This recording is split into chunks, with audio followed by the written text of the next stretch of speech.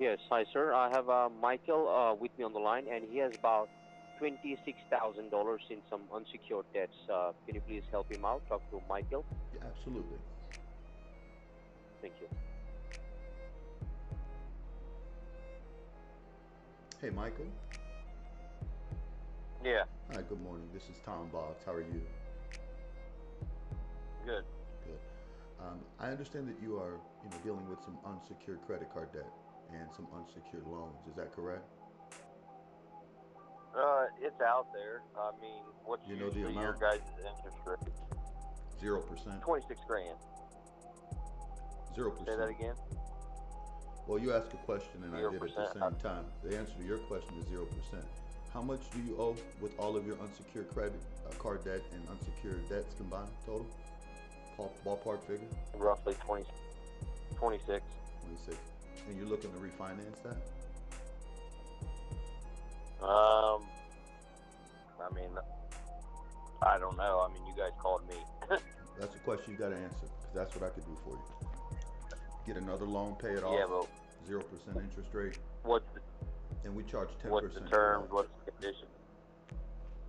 Well, it depends. You'll have more than one offer. We work with 551 lenders that are obviously better than yours. That's the bottom line. They're supposed to come to you with a specific offer.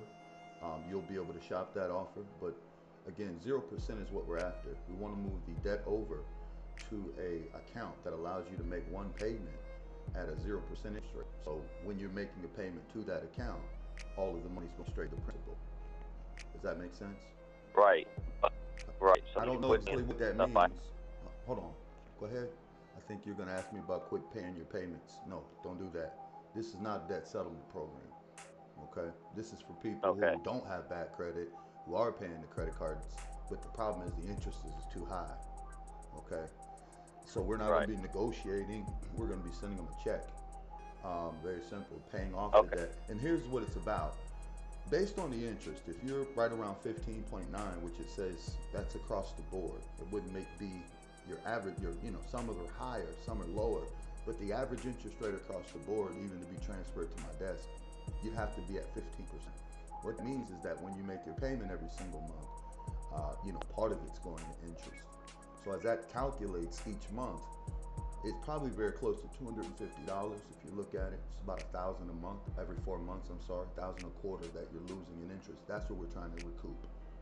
Okay, by moving it over every 4 months, you're basically at another grand going towards your principal, which would typically be going to interest, and that's what the change will do. How would you grade your overall credit? Okay. Would you say excellent, good, fair, or do you have a 720 or better right now? No, I don't. I actually took a hit during the pandemic due to losing my job. That's why these calls are being made. Prior to that, where do you think you were?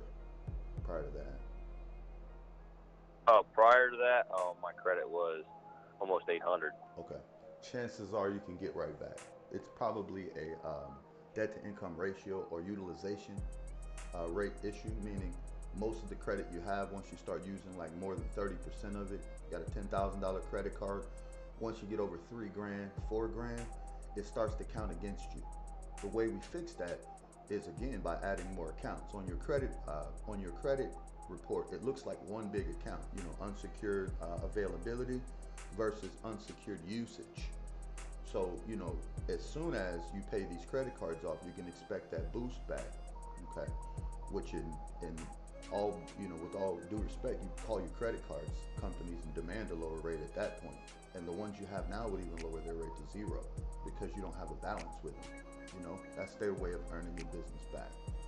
No, that's what I advise. The only other program is when you do stop paying on your credit cards, and I'm looking at your profile. I just don't see a reason for that yet.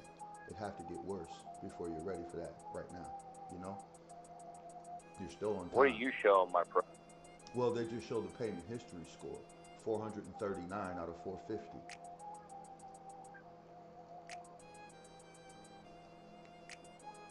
Say that again. You have You a cut out. 439 payment history score out of 450 possible points.